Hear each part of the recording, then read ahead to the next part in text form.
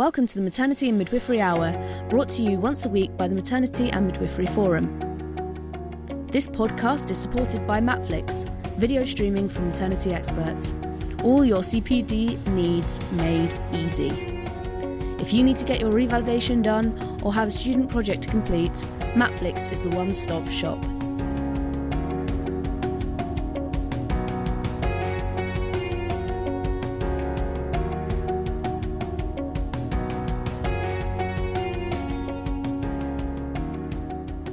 And good evening and welcome to the Maternity and Midwifery Hour. My name's Sue MacDonald. I'm the curator of the Maternity and Midwifery Festivals and these hours. This is the 6th episode of episode 2. And these sessions, as many of you will know, were designed to provide some continuing professional development for midwives, for student midwives, for people who are in maternity services. Mainly in the UK, but I know we've got some listeners from all over the world. So welcome to everybody tonight. And I hope you're going to really enjoy this evening. These are accessible at the moment live, and then this will come out next week as well. So if you miss any bits, you'll be able to catch up later in the week and even afterwards. And I'd just like to say a big thank you to Matflix.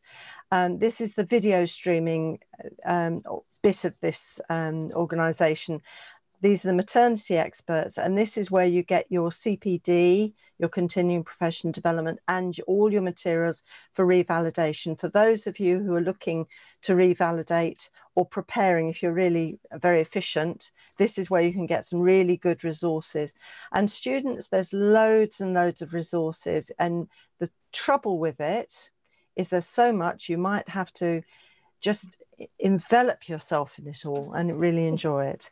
Anyway, tonight I'm joined, and I'm delighted to be joined by these wonderful women here. We have Anna Barham, Dr. Anna Barham. We've got Sherilyn Babolski. Have I said that correct? You have, Sherilyn? yes, thank you. Excellent. And Sarah Cordy. Hi. Hi, and welcome to you all. Now, we're going to have a discussion on educating tomorrow's midwives. It's not going to be dull. Just in case any of you think education is dull, we are all passionate educationalists and midwives, so it's not going to be dull. Now, this is going to be an opportunity to really look at what's happening in education now, okay? So you can, if you're a midwife, you'll learn a bit more about teaching and supporting student midwives. And if you're students, you might just think, oh, I wish we could try that in our university. Or you might think, that's my university, that's what we're doing. So perhaps I could start with a moment of the week. This is what a sort of historical thing we always do, ask each of our speakers to just share with us a moment of the week. So perhaps I'll start with Anna, your little moment. Well, I've had a few actually this week, but one of my main highlights has been, we've been, as you may have heard last week, I had COVID, and it's been quite a tricky time. But what's been wonderful is my son Seamus, who's 15, has been making all of our food. So wow. He's been at home as well. And so I've been really impressed because he brings me cups of tea all the time because I've continued to teach online, and he's been bringing me supplies, and then I go out and he's cooked roast dinners. Wow. But it's been fantastic. Really a big highlight for me to see him doing that for us all. Okay, midwives, student midwives, all listeners, use this as an example with your families. They need to be doing this for you. Yeah. They need to look after their mums. Yeah. Okay. How about Sarah? My moment of the week, actually, I think was probably about 10 minutes ago when my little girl just came and told me how proud she was of me. And did a little, I love you. Oh, how lovely. And it's just a new thing that she started, and it just made my heart big. And that's, I would say, definitely knowing my babies are proud of me. That's my moment of the week. Oh, beautiful. I hope you videoed it with your camera. I didn't. No, I didn't. But it's next time. It's in your heart. Oh, that's lovely. Fabulous. Thank you so much, Sarah. How about Sherilyn? So mine, I made it onto campus yesterday for the first time. I've only been on about 3 times since March. Wow. So that was really exciting to go in and teach clinical skills we did have to have the PPE on, but back face to face, and seeing my students back in and them all being able to see each other was really good. I actually quite enjoy, because I have quite a long commute, but I actually quite enjoy driving in. Oh wow! And going back, it's good. And you were all in PPE. Yeah, Students so and you. Yeah. That's really good practice, isn't it? Even though it's very bit hot. It is, but I did tell myself it was only for a few hours and not a long shift. Yeah, like a 12-hour shift. In a labouring room. Yeah. So. Yeah.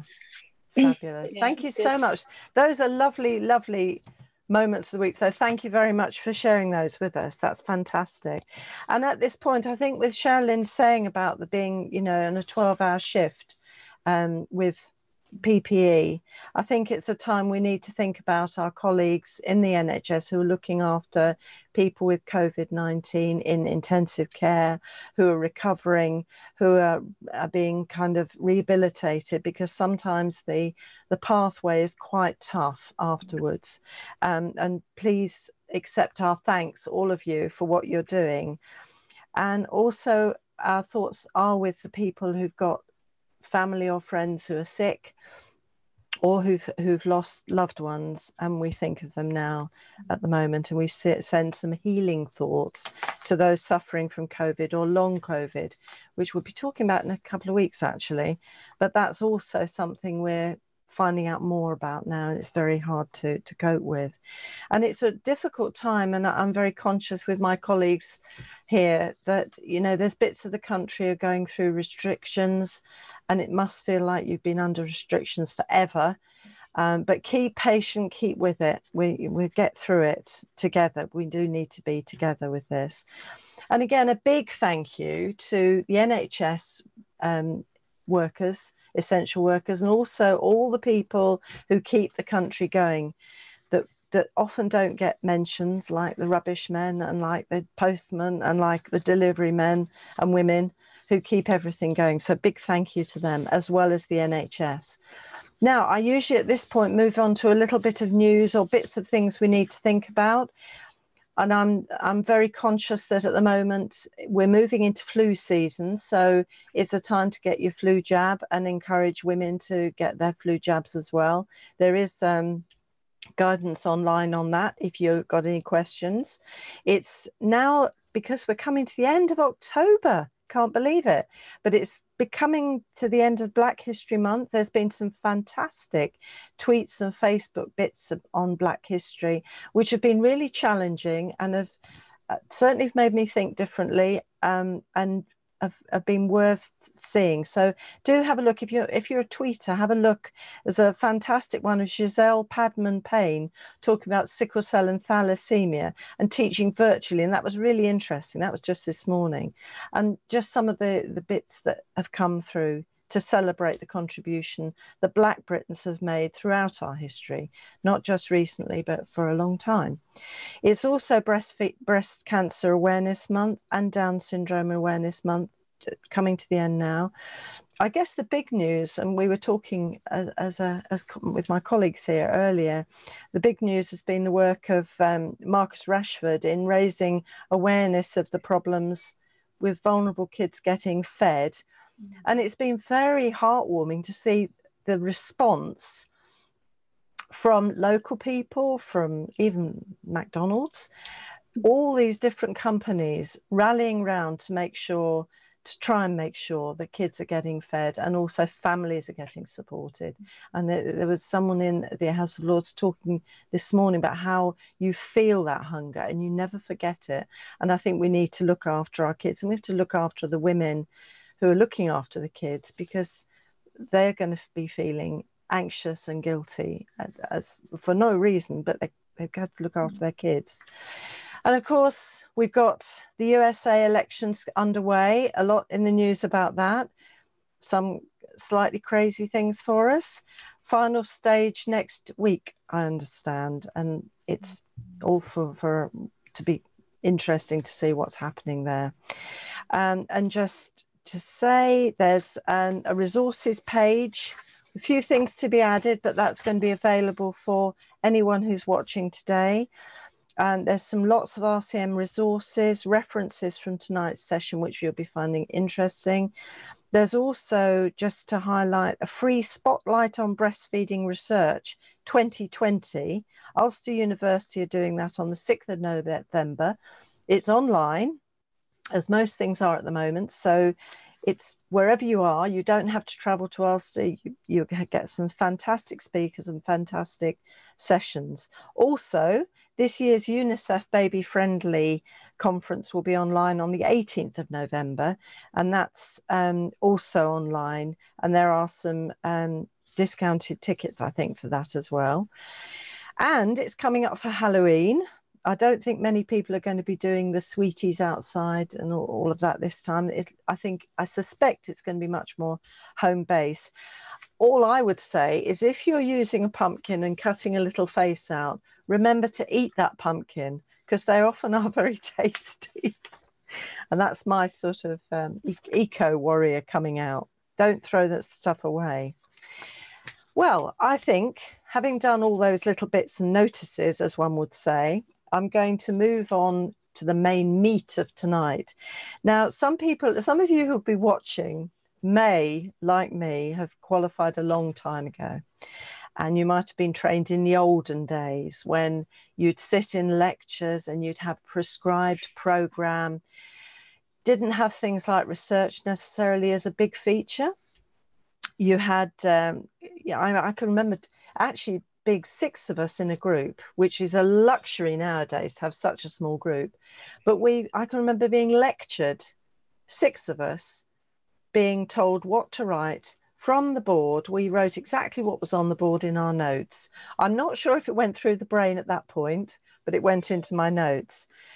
And nowadays we've got the benefit of research and evidence-based practice, and that makes it's even more difficult for teachers. There's a lot of material to get through to help students understand and apply to their practice. And so we're going to find out how they go about it, not just in a very simple way, but a sort of slightly revolutionary way, maybe. I might be wrong, but I think it might be. And I'm going to introduce our 3 speakers. We're very fortunate to have a little trio. We have Dr. Anna Byram, Senior Midwife Educator at the University of Central Lancashire. In fact, they're all from the UCLAN. And she's a researcher as part of the Thrive Centre at UCLAN, evaluating continuity of carer. She's also director of All 4 Maternity and publisher of The Practicing Midwife and the Student Midwife Journal. We have Sarah Cordy, a mum, midwife and lecturer. She describes herself as a vegetarian, veggie, and a feminist, plus a bookworm. And she was also the first to go through case-based learning. And she's also got a huge interest in infant feeding. And then we have Sherilyn Bobalski. I'm sure I'm not pronouncing that correctly. Bobalski, yeah. Bobalski, sorry. And who's a senior midwifery lecturer at UCLAN. She's worked in the NHS for 20 plus years and higher ed for 4 years. And not surprisingly, she's passionate about education, and she's also a Yorkshire lass. So I'm going to hand over the screen to my 3 wonderful colleagues, and I'm just going to luxuriate in midwifery education. The screen is yours, ladies. Hi, thank you so much, Sue. It's so really wonderful tonight to be here with my colleagues, Sherilyn and Sarah, and we're really excited to share the work we've been doing in midwifery education, especially the work over the last 12 years since we updated our curriculum, really. So we wanted to really talk about how we are working hard, even through the challenges of COVID over this last year of the nurse and the midwife, to create coherence for students on our programme by offering person-centred midwifery curricula. And we work really hard to transform and progress education so that we can transform outcomes for women, birthing people and families. And we try where we can to engage in creativity and use our passion for midwifery and for women and families in everything that we do as a team. So it's really special to be here together. So the focus of this presentation, we're all going to take a section each. So there's 3 main sections. And we think because in the UK, especially at the moment, we are all tasked with developing our curricula to meet the new future midwife standards. And so we're hoping that the things that we share tonight will be really meaningful and useful for other educators. But like you said, Sue, for students and helping students to engage in the curriculum that they're involved with. So we're going to break the sessions down into a background that I'll be sharing, the background to our current curriculum, our case-based learning curriculum. And then I'll hand over to Sherilyn, and she's going to talk to you how we designed and implementing and continue to implement that curriculum, and certainly how we're going to use it to meet the new future midwife standards. And then Sarah's going to talk about the impact that has as a student, but then also as you go out into clinical practice and beyond. So we hope that you enjoy hearing about what we've been doing with our education programme. So when we had to revalidate our programme every 5 years, midwifery programmes in the UK will revalidate, and there's an internal programme of revalidation with the university, but then the external validation that comes from the Nursing and Midwifery Council.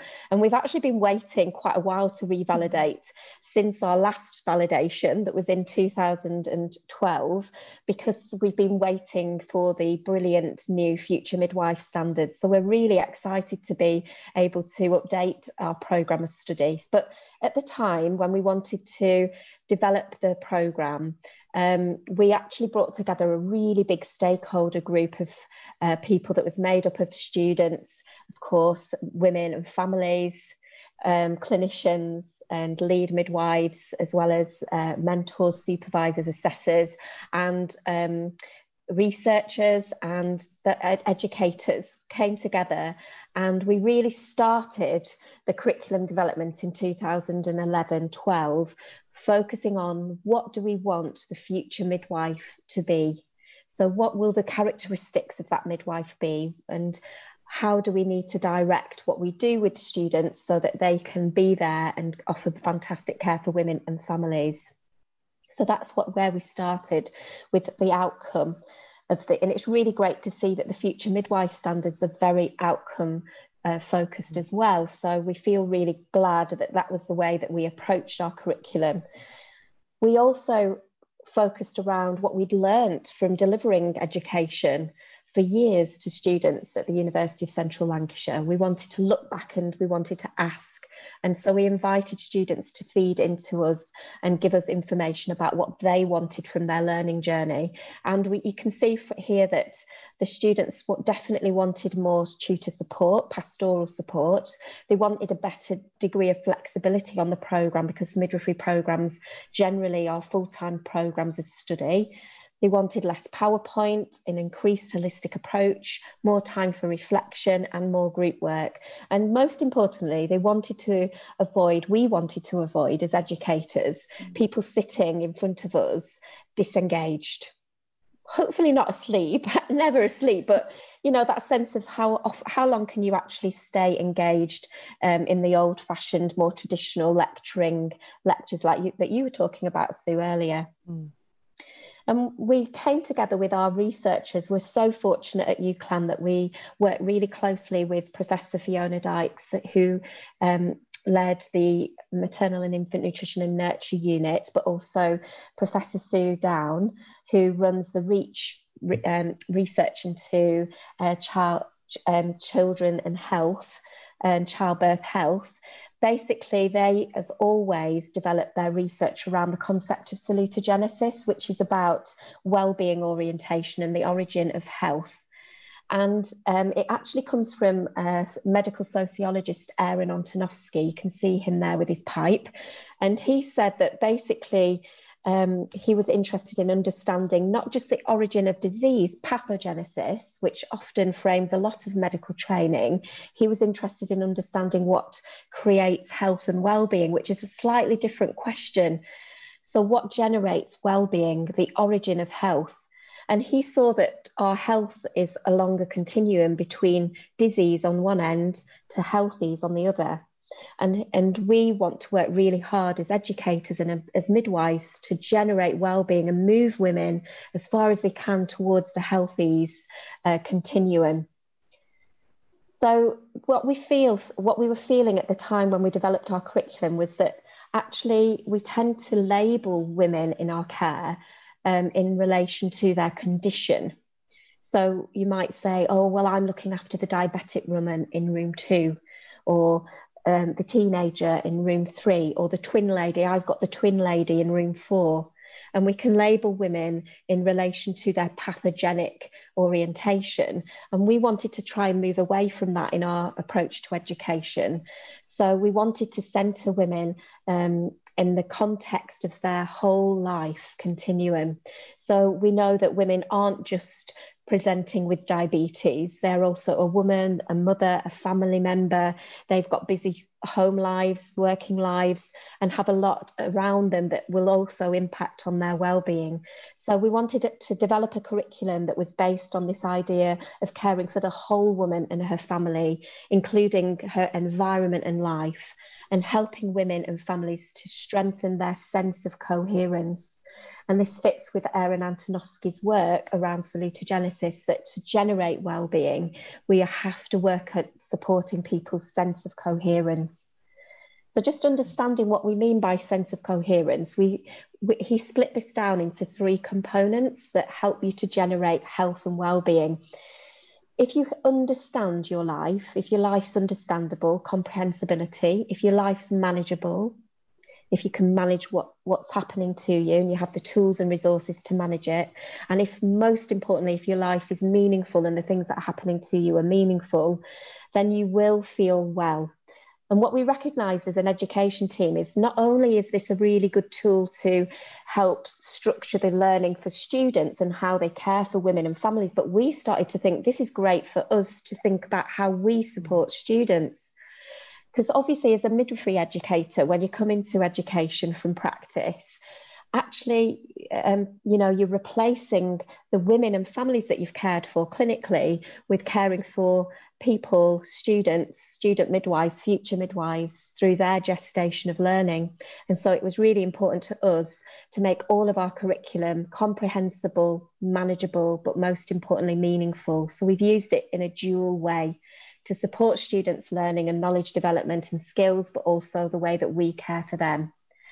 So all of this helped us to narrow down. We looked for different curriculum models and designs, and using that vision of salutogenesis and that underpinning philosophy helped us to identify an inquiry-based approach to our curriculum. So case-based learning is something that we identified. It had been used in other areas for some of the modules, like at Hertfordshire University, they used it for one module within the whole programme, but we decided to implement it for the whole programme because we felt that case-based learning offers a holistic review of real cases, helping students to meet women and families right from the beginning of their journey, even theoretically. It helps to consider the woman-family experiences as connected, and the group work, the small group work that Sharon will talk to you about, mirrors practice and working in practice. So it helps students to develop employability skills, active and deep learning. It really encouraged social learning in groups and together, which creates this sense of community and belonging that's really supportive for students. It also helps to respect students' prior learning. A lot of our students come from previous careers and the non-standard applicants. So we felt this was a really great fit. So I'm going to pass over now to Sherilyn so she can talk to you about how we've designed and implemented case-based learning. Thank you, Anna, for that. So I'm just going to talk about the team's insights. So I'm Sherilyn Bolsky, and I'm the senior lecturer and course leader on our programme at UCLAN. So I'm just going to whiz through, if you want to move the slide on, Anna. So talk about how we kind of designed and how we actually implement that case-based learning that we decided to use going forward. So we didn't want to sort of throw out all the other methods of teaching and learning that you can use. So we do incorporate all those and build upon those approaches. So we use elements of definition-based learning, but we tried to make it, because it's not black and white, is it? And it's obstetrics and midwifery and maternity and practice in a clinical setting is very sort of, I know that Anna said it earlier on today, we were chatting, that it's dancing through the greyness. And I use that term quite a lot with my students, that it's always grey, it's never quite black and white. And we do want them to solve problems and come up with solutions and find solutions to problems, but we didn't want the problems to be the focus of the learning and the focus of where they were, what they were using to build on. So they use some of that in some of the elements, but we don't use it as the whole main base. It's kind of interwoven with the case-based learning. So what we decided to do was we still had to have modules from a university perspective. So what we did was we came up with sort of the 3 core main elements of the midwife in both her setting with working with women and families and how she would practice autonomously, how does that sit in a professional setting and in her professional role, and then how does that sit in a multidisciplinary team in that collaborative working, and how is that defined. We then focused on the woman and the childbearing journey and what impacts on that from all angles, but also then thinking about the baby and the family and how that intertwines. So rather than teaching in an old sort of modular-based setting where you would do separate modules that then would sort of all come together at the end when you qualify, what we do is we teach all of those modules interwoven together. So all those elements form part of each case that we use. And then to help the students to break down those cases and to have kind of focal areas that they need to concentrate on, we use sub-themes. And so we've got these 6 sub-themes of anatomy and physiology applied to midwifery, thinking about the ethics and law and professionalism, how do politics and policies and public health intertwine in that, where's the cultural sensitivity in that care, what's the evidence base and what's the theory and the research, what's currently going on in practice and how does that link, and then thinking about those transferable skills that the students have. So as Anna's already talked about, she talked about the curriculum and using the underpinning philosophy of salutogenesis. So that is interwoven into every case, and every student sort of always talks about that element, and particularly linking that to not only when we're talking about facilitating sort of normality and physiology, but how that impacts on the complexity and the complex nature, and how can we still have that salutogenic approach even when women are, in a more kind of pathogenic kind of pathway. We then link that into our cases and we introduce our case-based learning. We need to make sure that our students feel prepared and that we introduce those themes to them. And those themes sit in every case that we do as we run through, and then they have the actual case themselves. So we break this down as a team. How do we manage that? So we still have module leaders who focus on sort of the assessment strategy and meeting specific learning outcomes that are aligned to those modules, and thinking about the content of the timetable and how it's structured. But what we will then have is sort of session leads. So how we sort of structure it roughly is that we use different cases kind of per week or so many sets of teaching days. So they have a case launched, and then they have some theoretical elements, and then they have some time to work on it, and then they come back and sort of review that case and feedback the information that they've gathered. So that's done by the session lead who sets that up, so that they will develop some of the resources and the package and align the case. And so they'll populate the frameworks that we use for the cases. They'll organise the facilitators that are going to facilitate those feedback sessions, and they'll sort of launch the case and lead that sort of collaborative working with the groups of students, and lead those reflective sessions that the students do throughout the week. And then we'll have facilitators that will then think about the actual session, look at the themes and the core learning elements that were set for the case, ensure that the group meets the specific learning outcomes that were set for that particular case. And they'll also contribute to that setting. And how we always set it out with the students is we're in an equal partnership here, we're all learning together. Quite often they'll go away and they'll find something I haven't come across, or I didn't know, or I haven't just read, and they can share that with me and I'll learn something, and then I can add in, well, I think you could have gone down this way, or you could have looked at that, and we'll do that as we go along. And what we also then found as we've moved along through the programme, that actually having cohort leads or sort of year leads was really helpful to kind of organise all of that. So they would take ownership of making sure that the whole programme knitted together, because we're teaching all those modules all together at the same time, using the cases as the underpinning. So this is sort of how we came about it. We teach the whole curriculum, and in order to get there, we use a blended learning approach. We use our cases that the students will go away and do and work in small groups, but we also then interweave those elements of some of the traditional, where they do need to have a lecture or some core activities or workshops, or that might include skills as well. So that will include clinical skills that might align with the particular topics or the particular case for that week. And we'll also interweave, it's had sort of a bit of a transition of being called different things. So we started off with Journal Club, then it became Research Club, and it's become Evidence Club, and it will be Evidence Club moving forward in our new curriculum as we move forward.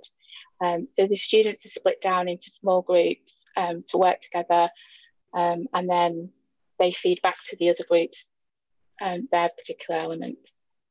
So this is just a little bit of a wheel and a cycle to show you how it goes. So they either have a new or an ongoing case.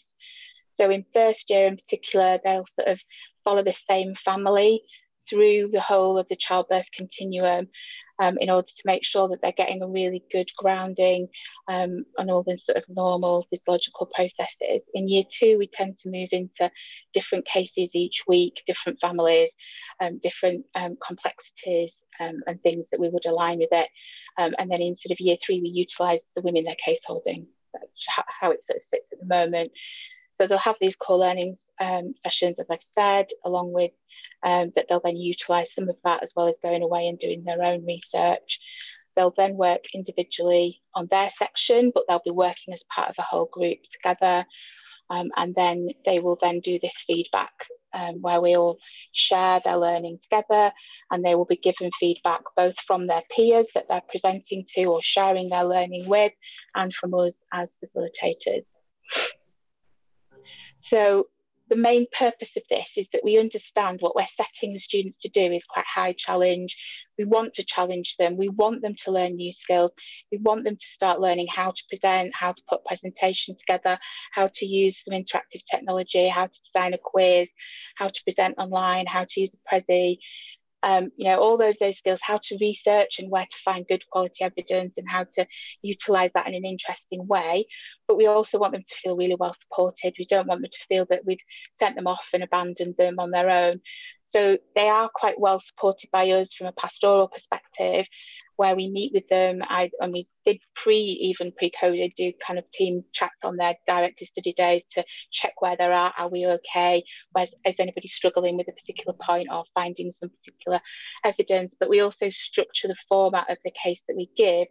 We align links to current evidence or the big pieces of evidence, or we think you really need to look here, or you really need to look at this, and this is something that we think you should be reading, so that they feel really well supported. But ultimately the outcome is that we have critical thinkers who are able to think critically, to think outside the box, to question why are we doing things, how does that apply, and ultimately bridge that theory practice gap, because they're constantly then linking what they're doing in practice, what they see in practice, seeing women as a whole, to some of those theoretical elements that would potentially previously have been taught separately. So this is just a little snapshot of things that students have done over the years, and I've got loads of them, but what they do is they come up with the most amazing and creative ways and ways to share that knowledge and information with each other and to learn collectively together that I would never have thought of even. We've had cakes to demonstrate the anatomy of the placenta. We've had games, we've had quizzes, I've had full whole game shows. They get very involved. They set them up in teams. We have prizes, we're learning, we have quizzes. But we might also have presentations. We might have a post presentation. They'll design leaflets. We do things, they do things online as well. They'll present online, or they'll do some acting or something creative. And it's just really exciting to see what they can come up with. And I think crucially, one of the things we do is we give facilitator feedback on a weekly basis almost, which is quite unusual, because ordinarily you'd probably only get feedback as a student once you've submitted in a summative assignment, or even maybe a little formative one in between, but much more spaced out, whereas they're constantly getting feedback from where they're at, how they've worked in the group, how they've done with their presenting, they picked up a new skill, have they moved on from where they were last time it was their turn to present and done something new, they've tried something new, you've tried Prezi, but also thinking about the content of what they've delivered, and they can then utilise that as part of their sort of portfolio gathering and their own kind of personal development and learning. So moving forward into where we're going with our new curriculum, the Lancet series came out, which we felt very much when it did come out that it actually aligned with what we were already doing, because this is how we were teaching our curriculum. And we were really excited when this became the underpinning of the new future standards, because it just reaffirmed that we were right to be doing what we're doing, and this is how we align our teaching. So moving forward into our new curriculum that we've just written, that will hopefully get validated soon, is that we want to sort of strengthen that practice and that continuity of care and carer, and that will run through our whole programme, whereas previously in what we currently do is it sits kind of in the final year as a sort of bit of a standalone element, whereas what we want to do moving forward is that is threaded through the entire programme, so that students begin that right from year one, and it's kind of that thread that entwines through the whole of our curriculum.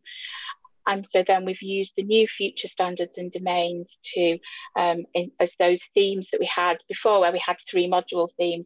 We're now utilising those 6 domains from the new future standards, but also those are the sub themes as well. And I'll hand over to the lovely Sarah.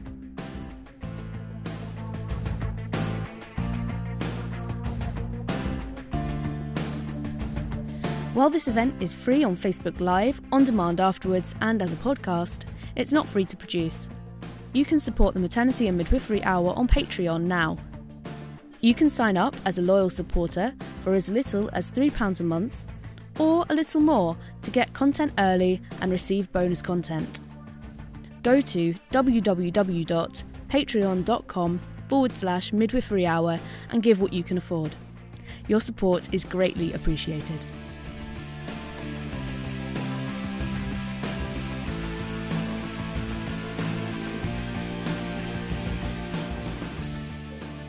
Thank you so much, Sherry Lynn. So I'm Sarah Cordy. I am one of the lecturers in midwifery at the University of Central Lancashire, and I am new to the team. I'm relatively new to the lecturing team, and I've come straight out of practice. And I feel really passionately about this type of curriculum because I was one of the first students in the first cohort to take up this type of curriculum as a student midwife. And I've known nothing different in terms of midwifery training, but I can see really clearly the impact for learners and midwives, and how student midwives becoming midwives and the impact on practice. So when I did midwifery training, it was a massive paradigm shift for me, because I'd only ever known the type of learning that was previous to midwifery, that was very traditional, lecture-based. The lecturer as the instructor providing information that they felt was appropriate. So it was a huge paradigm shift for me to take on this new type of learning. But I think it was really effectively done. And one of the crucial elements of it, and this obviously moves into practice, is the fact that you have to cultivate really effective working relationships, which is to me more than just team working. It's about really growing and building relationships and how important that is in practice, it begins in the training. So in your small groups of case-based learning within the group that you're working, you have to identify each other's strengths and work to them, and everybody has to take on different roles. And so that really starts very early on in the training, and as Sherilyn mentioned, the creativity and innovation that you have to come up with, so every week providing something new. And I think that, again, this as a student was new to me. You know, you're not just taking this information in and writing it down to pass an exam. You're not doing that. You're having to really explore the information around it and present it to the rest of your group and the rest of your cohort. Sorry, excuse me, my screen's gone off. Is that happened to anyone else?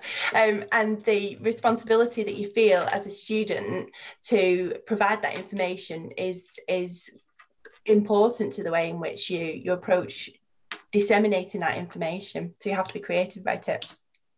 So my experience of a student, when you're providing that information, you have to really develop your critical thinking skills. As Sherilyn mentioned, you are looking at the research, looking at the evidence, and you have to think critically and develop your own critiquing skills. And that then moves into practice again, because you're looking at guidelines. So it instills that value of lifelong learning, and that it's not just about the university experience and passing your degree. It's about the importance of keeping up to date with your knowledge and learning throughout the rest of your career. The way that you start out being brand new to this type of learning, but your self-efficacy develops. And in relation to salutogenic approach, it's really important because it develops your comprehensibility and your manageability and your meaningfulness.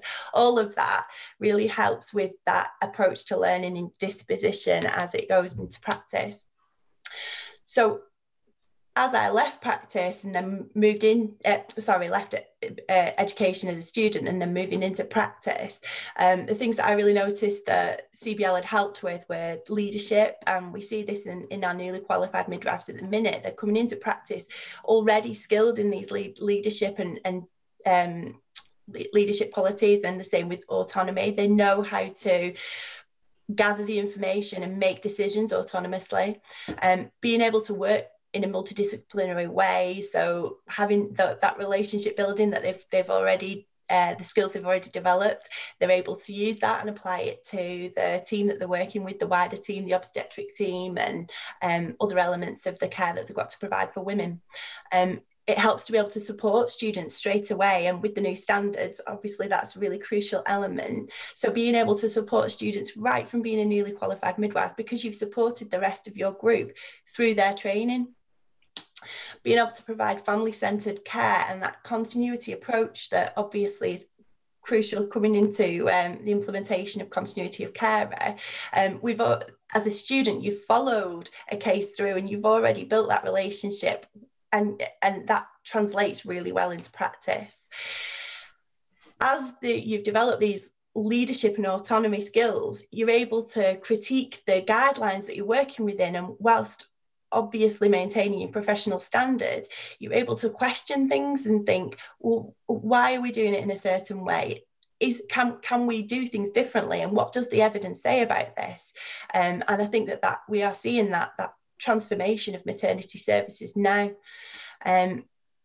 So then moving from practice into it, being an educator myself, having that experience in CBL, and then in practice, and seeing that I know that it's an effective way of learning and an effective way of practicing. I know that the educator is not the disseminator of information. They're not the person who chooses what's important. Actually, the student needs to be in control of their own learning, and the educator is the facilitator of that. So directing to resources rather than just providing the information is so valuable, because then the student has to go and find the resources themselves, learn it, and be able to then provide it to their colleagues.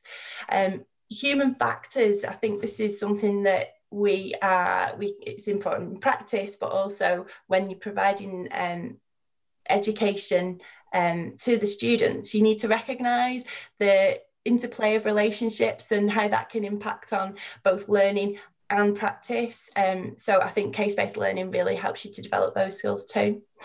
Providing that sense of coherence. So if you think about it in relation to everything in life, and it goes back to salutogenic approach, in every element of it, is it comprehensible? You know, yes, it is. Do we understand it? Is it manageable to the students? Yes, absolutely it is.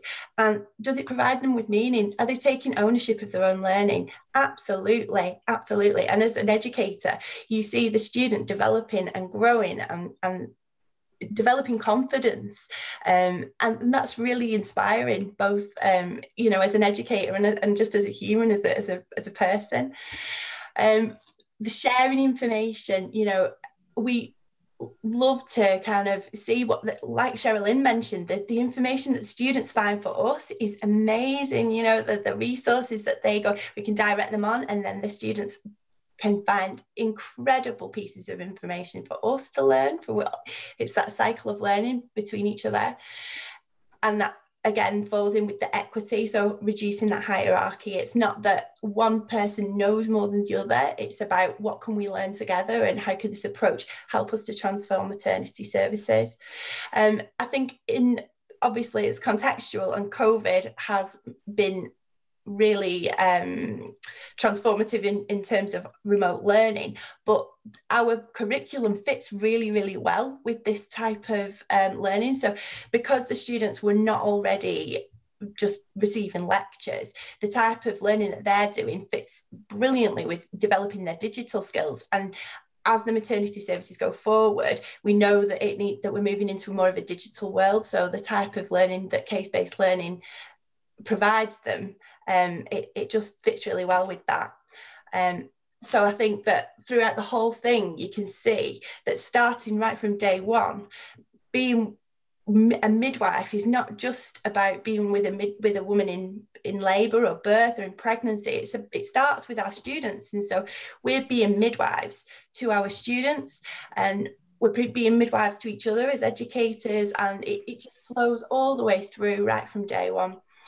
We like to think of it like this. So I know Sherilyn's mentioned it's all interwoven together, and it absolutely is. If we think of those relationships and the salutogenic approach as the gold thread, and we just interweave it all the way through that, right from day one to being with a woman at the end of their journey, it develops your skills on a personal level. I know it definitely helps with knowing that you can have a salutogenic approach to everything, helps with personal relationships and coping and manageability, particularly during COVID when everything seems upside down. If you can fall back on that salutogenic approach and think about how can I develop my sense of coherence here, really does help. It's about ongoing personal development, so constant, that lifelong learning, and staying within our professional, ethical and legal responsibilities. I think that the students develop that again right from the start, so they can see the NMC code is woven right the way through it, and every single case the students have to think about that, and they know that their responsibility to provide information to each other as learners is almost kind of representative of that. So yeah, these are some of our resources that will support the students and other people who are interested in our type of learning. Might help understand it. And thank you. Thank you very much. That was fantastic. It's very exciting to hear about these changes, especially having a person who's gone all the way through, who knows what it really feels like. So thank you so much for that. I just need to do a quick shout out to some of our participants, and that's Glennon, now Ebe, I think it's pronounced, who's watching from Peru. Hello. And Cynthia Murinjotti from Bangladesh. Hi, Cynthia. Wow. And Lisa Charmer from Australia. Hello. Hello from all of us. It's nice to know that people from all over the world are listening in, and that's fantastic. We've had a lot of very complimentary things being said. We've got one person, Leslie Tone says amazing, and then she says what support stroke mentorship is available? So do you want me to maybe answer? And yeah, that would be good, Anna. We've tried to make sure that, like Sherilyn mentioned, that this programme is supported with, it's not just about it being high challenge for the student, but very high support. So we have a framework of support for students that involves session facilitators, moment-to-moment facilitators, but also module leaders who can give that guidance and structure. And we use Microsoft Teams to give ongoing conversation, connection and support, and create communities. So students, like Sarah said, support one another in a peer sense, but then around the student there are session leaders, module leaders, cohort leaders, course leaders, but then obviously out in the clinical setting we've now got the coaches, the supervisors and assessors, and also rota makers and practice education facilitators. So we feel that student midwives do get an amazing pastoral experience. I don't know if Sarah, what you feel about that in terms of support. Absolutely, I can categorically say it's like no other type of education I've ever had.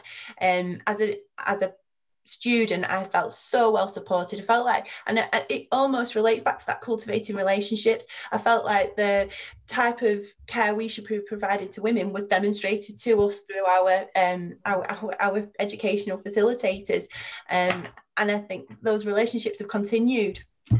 Yeah, we start the programme with a team building event, and that I think sets the tone of how we want to reduce the hierarchies, and we are peers learning together so we can optimise care for women and babies. And I think everybody in our team, we work really closely together as a group, and we try our best as well to support each other. So I know, like Sherilyn, as our course leader, you offer a lot of that support to us as well, don't you?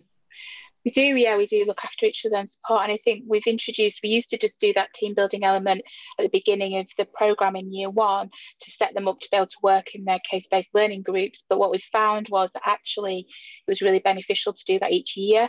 So we've introduced that now. So each year group, so they do another team building session that's facilitated by our outdoor work team from UCLAN, and they do loads of different activities, and we all join those and get involved with them. And I think the fact that I feel like we get to know them because we're facilitating those sessions. So you're sort of part of their group and you're giving them ideas or suggesting things and saying how they could do something differently. And they'll contact you or message you and say, well, I'm really struggling, I can't find this. Or do you think I'm going off on a tangent if I talk about this? And do you think that'll be all right? And so we're sort of involved in the process. We're not just sending them away on their own to do it.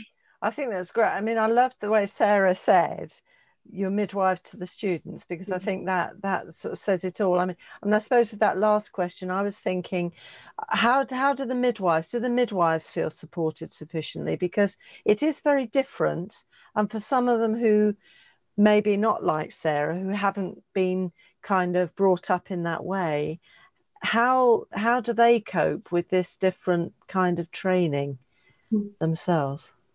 I don't know who would best be answering that one, really.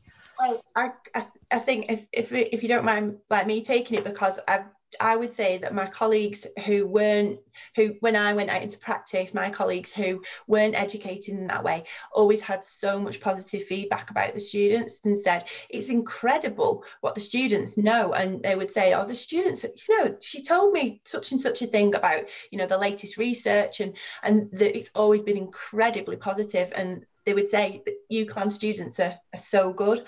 And it was simply because of this approach to learning. This autonomy of learning, obviously then translated into practice, and I think it reflects very well, as opposed to just starting with normal birth and moving because it reflected what students were seeing in practice. It made it very cohesive. So yeah, I felt like the feedback was always really positive. Fabulous. So that was a wonderful answer. Thank you very much, Sarah. I'm going to I'm looking here because this is where the questions come to me, because I have two screens here.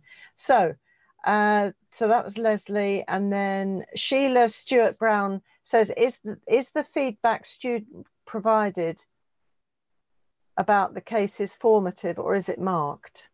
That's a good question. A really good question. It is a really good question, because it's been something we've struggled with. So currently it's formative. So they do all of this extra work.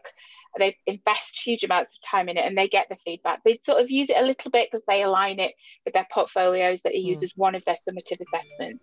But moving forward, we feel the students are very much fed back to us. They want some credit for this. They want some summative element, not all of it all the time, you know, every week, but they want some elements to actually count towards, you know, the grades that they're going to get at the end for their assessment purposes. So as part of our new curriculum that we've designed, the way we've written the assessment strategy for the modules is much more flexible and inclusive and adaptable. So rather than being just pure exams or pure essays and assignments and written work, and we will introduce a summative element as part of that project that will align with the case-based learning, so that they can then choose one of the sessions they're going to do to be a summative bit of assessment. Fabulous. That's fabulous, because it is always hard, and especially when you were describing the work the students do, it's very hard, because I know the students tend to focus on the things that are going to get a grade, which is fair enough, because they put a lot of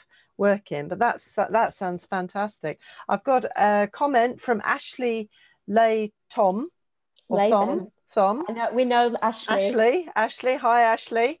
And she says, I'm a first-year student at UCLAN and I'm loving it. We did our first CBL last couple of weeks and it's been so helpful in my learning technique. Fantastic. Excellent. And then we have a comment from Joanne Stennett Thompson. As an ex-nurse, I feel maternity education is far superior to the way I was taught as a nurse. Such a much better experience and more opportunity to be autonomous practitioner. Well, maybe the nursing is changing too, because I think one of the things about COVID is we are being forced to look at things differently. And it's sometimes that people are doing a lot of Zoom conferences or Zoom sessions, but also people are being creative to make sure students are supported properly. I mean, I did have a question, and I can ask this. What do you do if you have, and you made it sound as though the students are fantastic. I bet they are fantastic and they all work really hard. But what do you do if one student in a little group isn't quite pulling their weight and the other 3 or 4 students are doing all the work? How does that happen, or can you deal with it? It does, and we can. So yeah, they're not all angels and amazing and do everything all the time. Initially, it depends on the situation. The students themselves in their peer groups might manage that situation or deal with it. But if they come to us to say, and often you get a feel for who's contributed most or who's done the most amount of work. And that's why we try to have some continuity through the thread of who facilitates the groups. So you know what they did last time, and then you can give them that constructive feedback that it was a bit short, you could have done a bit more content, you needed to add a bit more detail. But if they're still not, then we would meet with them on a one-to-one and say that, you know, it is a compulsory element, and that, you know, that they need to up their game really. And quite often I think when they watch other people, they pick up good ideas from other people as well. So it's all about kind of thinking, oh yeah, well, I'll try that, or will you help me then, because I'm really struggling, I don't know how to do a Prezi, or I've never done one before, I really struggle with the IT. And we often have that. So you'll find sometimes one person in the group collates it all or does a lot, but they'll do a bit of teaching as well on how to do those things, or will you do it next time, and you know, and you upload that presentation. So I think generally we iron it out quite quickly, and they all equally contribute. And that sounds great, actually, because that means you're less likely to get a bad student that everyone focuses the bad things about. Exactly, and we pick it up sooner. So if somebody genuinely does need some support, we feel that we pick that up quite quickly, and we can try and work with them and have a bit more freedom and time to work with that student to kind of help them resolve that moving forwards. But they've got, instead of just one teacher at the front for a module, they're all teachers for each other. So if, you know, that's one of the really special things about it, I think, is that horizontal support that's but it's not always easy, and students can feel burnt out and tired. So that's why we try and put a lot of support in place. but we also feel that it's important. We once got feedback saying it's a do-it-yourself course, this. And I can remember thinking, well, actually, it's going to be a do-it-yourself midwife. And we liken that to the Teo Te Ching of leadership, that you want women to, at the end of their birth, to say, I did it myself. And we want people at the end of our course to say, we did it ourselves.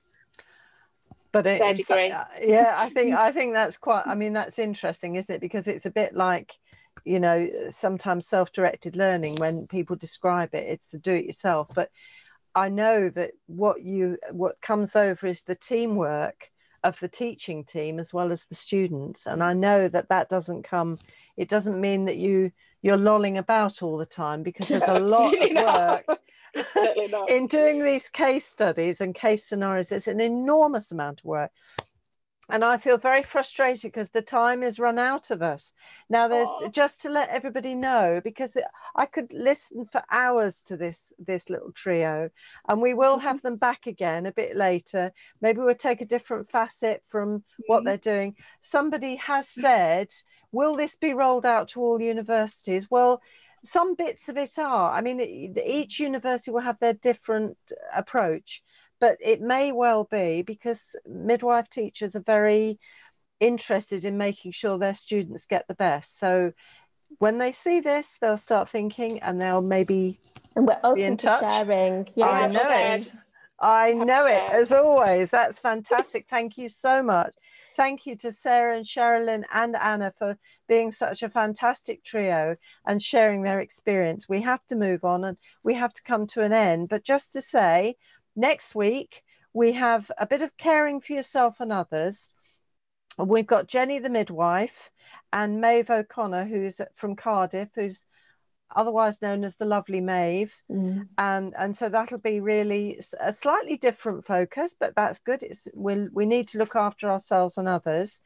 And just to remind people, we've got the Scottish Festival coming on the 25th of November, all day. It's free to attend. It's online. Book now and don't forget. And for those of you who are very efficient and looking at next year's diary, I can't even think about it yet. The 13th of January 2021, London, but it's online again. And we've got the wonderful Professor Jacqueline Dunkley-Bent, Chief Midwife, there with us. If you are undertaking a project, an innovation, this might be for my little friends here as well, innovation, a project or a practice innovation, put a paper in about it, because we're looking for papers for January at the moment, and you can be there starring online, and that would be fantastic. The All Ireland Festival's on the 9th of February also, so if you're not quite ready, put in a paper for that. We're always welcome interesting papers and interesting midwives, actually. And in the meantime, I'd like to say thank you to our lovely speakers and our participants for joining us this week. Stay well, stay safe, look after yourselves and your loved ones, and we'll see you next week, same time, same place. Thank you. Thank you. Thank you so much.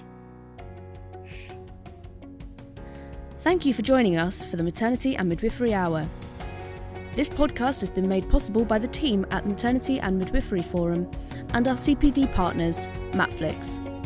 You can sign up at matflix.co.uk. This episode was edited and produced by Catherine Stewart of the Narrowcast Media Group.